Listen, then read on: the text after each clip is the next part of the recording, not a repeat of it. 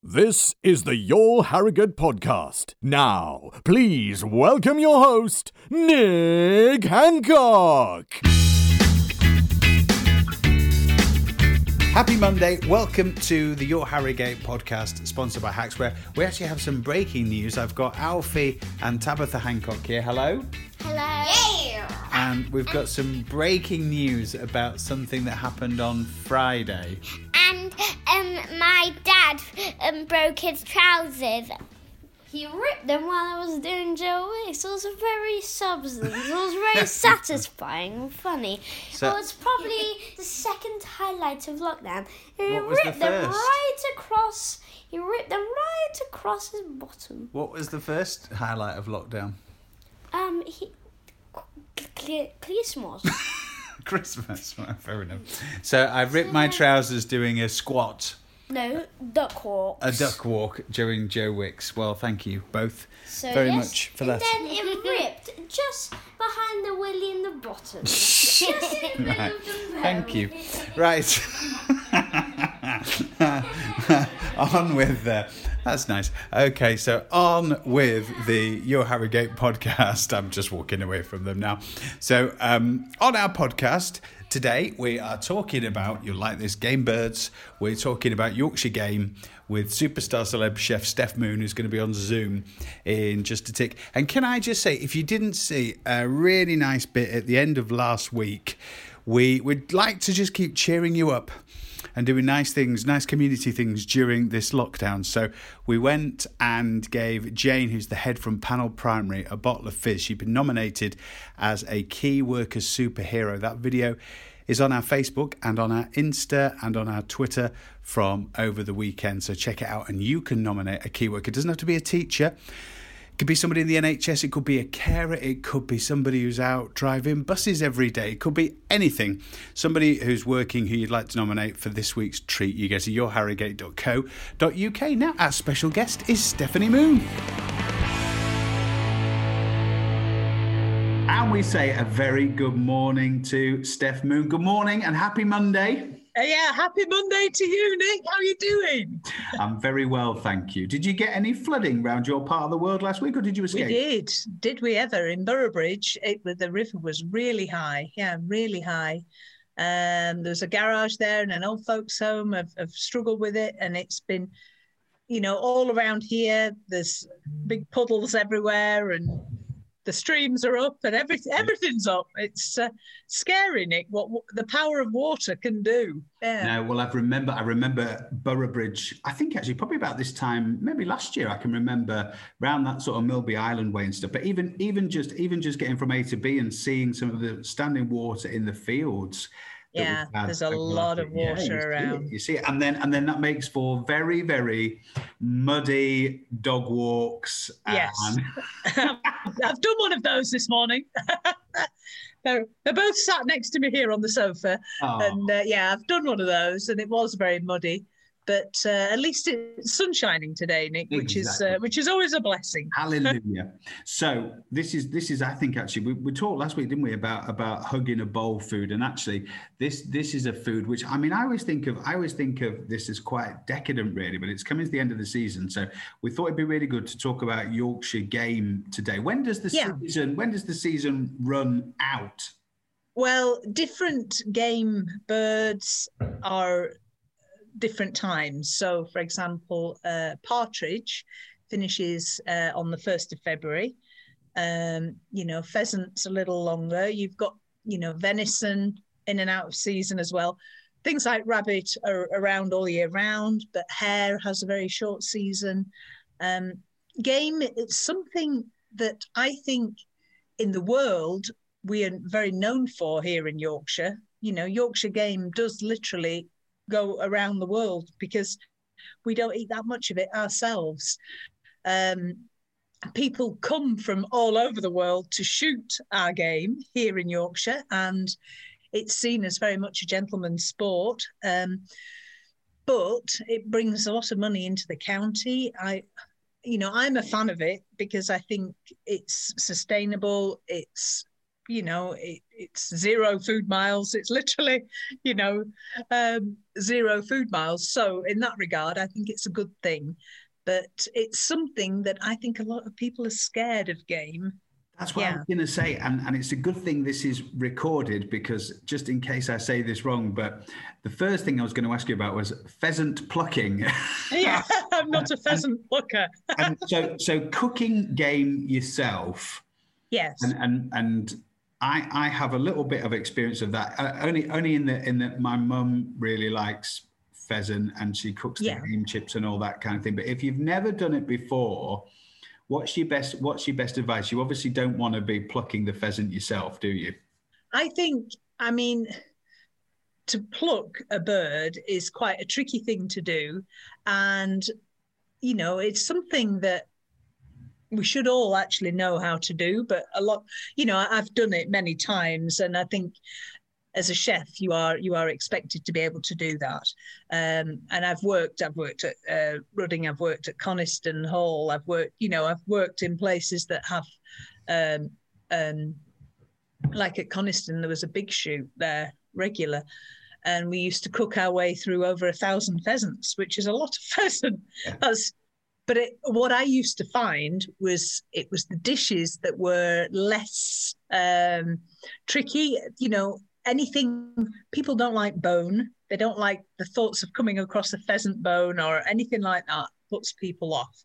So for me, I always used to make them into things like pheasant burgers, casseroles, that kind of thing.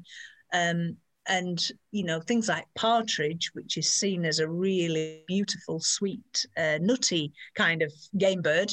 We would do, we'd take the breasts off the bird, and then you would do something called confit the legs, which is basically sitting the legs of the birds into like a little bath of duck fat, which sounds horrendous, sounds very greasy.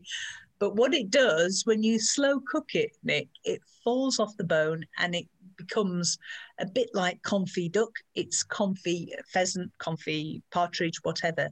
And that's how you cook the legs, because the legs of the birds are running around on the moors and they're very lean and they can be quite tough. So it's always a good idea to pan fry the breast of the bird, but then confit the leg. So, for example, your pheasant, I bet you would maybe make it as a casserole or something like that, slow cook.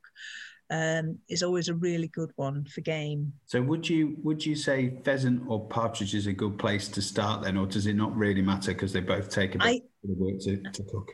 I think pheasant is a great place to start because they're easy to get hold of.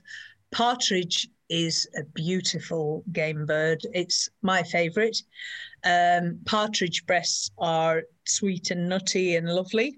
Pheasant can be a little bit more tough depending on the time of the season, and often slow cooking is the way forward. But with partridge, it's a flash in the pan and a little knob of butter in there, some fresh herbs, a bit of rosemary, thyme, and just baste it in there, and it's sensational. But it is something that people are scared of. So I would try partridge, I would try pheasant, and I think they're good ones to begin with. And you'd recommend a casserole or making a pie or something like that then? Yeah. I mean, a game pie, a proper game pie is a beautiful thing. And you can put in it whatever game you've got to hand, but it's about making it, making it something people want to eat. So really getting the level of the meat right in there, not overcooking it. Dry game is awful. It really is. It's funny. My sister, her husband shoots, and so they always have loads of game in their freezer. And you go round when my nieces and nephew were tiny, they were like 3 or 4. And we're having pheasant for tea, and I think, wow, I was so impressed, And they'd eat all sorts of game, and I think it's just that we are stuck in this rut of not trying different game birds. everybody eats chicken, and how different is a pheasant to a chicken? Not a great deal of difference, really. So why not give it a try? Try it maybe as a burger or as a meatball, or don't just think. I love the fact that your mum likes pheasant. I think that's brilliant. So you know how to cook it. Yeah, well, you're not scared of it. That is the same as probably the same as you, where she lives down the road and from a farmer who is farmers like gifting these things on people, don't they? Oh dear! But it's the same. It's the same, I think, across the country, really, isn't it? It's such a farmery thing. I think she does have to pluck them herself sometimes, actually. Yeah. As you say, quite the job. But yeah, so we would. My mum would really like pheasant, and then having sort of bread sauce and maybe something like or something. Traditionally served, Nick. Yeah. Bread sauce, game chips, fried breadcrumbs, bit of chicken liver pate on a crouton, that kind of thing. That's the traditional way to have game. And then you have red currant jelly that you smother in your sauce as well. And that's actually the traditional way for game. And so to have it with the game chips and everything, that's good. Chips, not like a proper chip. These are more like a crisp almost. Yes, they're sort of round, aren't they? And there'll be a lot of people who, if they've not cooked it themselves, have certainly tried it, on a menu somewhere like or whatever, because they are pretty, like a game pie is a pretty popular dish very much so. Yeah, very much so. I think if you want to have a go, I would say try something like a pheasant, and I would slow cook it. I'd either roast it on the bone or I'd make it into a casserole. Bit of smoky bacon in there, big chunky shallots in there, bits of carrot and, all that stuff. Get your wine in there and then top it up with some water and bay leaf and just slow cook it and let it work its magic. And it will make it, people, I think if you give game a try, you could be quite pleasantly surprised by how tender it can be. Quite pleasantly surprised, maybe. Yeah, exactly. I was about to say, we got all the way through without any jokes about game birds, but not a pheasant plucker. Oh well, that's lovely. I think that's a great idea. It's another real good winter one, isn't it? I think to try. I think we just need these things that just warm the cockles up a bit, I think, at the moment, and I think that's absolutely fantastic. Now you've sent some nice pictures as well, so we'll put that on our social media today as well, so we can not only that particular one, Nick. That particular one is partridge, and it's partridge breast, and then confit leg, some pickled blackberries, and some little homemade oat cakes in there as well. So it's a nice little starter, that one, Nick, to get you going. That's fantastic. Well, you have to make that for your mum one day. Yeah, I know. Well, I won't be for a while, but yes, I'll. If she finds out about this, she'll be very pleased she's had a mention. Well, thank you so much for your time, Steph. Have a brilliant week, and we'll look forward to catching up next week. Bye, Nick. The What's Hot Guide with doorsdirect.co.uk. For made-to-measure sliding wardrobe doors and interiors, visit doorsdirect.co.uk. I'm Ben Groom, and this is another What's Hot Guide, bringing you all the latest on events coming to Harrogate and the surrounding areas in the coming days and weeks.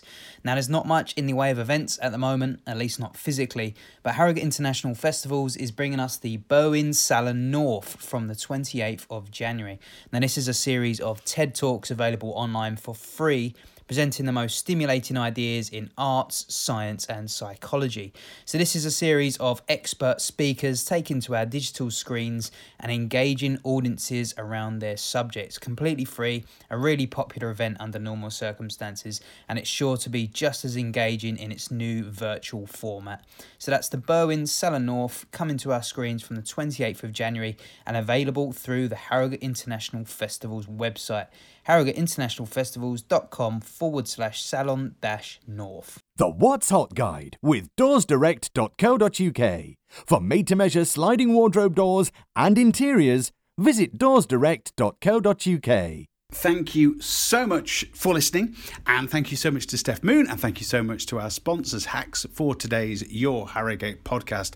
Now, when we return tomorrow, and if you subscribe to the podcast, you'll get this straight away on your phone tomorrow morning. We're talking about the virtual Harrogate Artisan Market.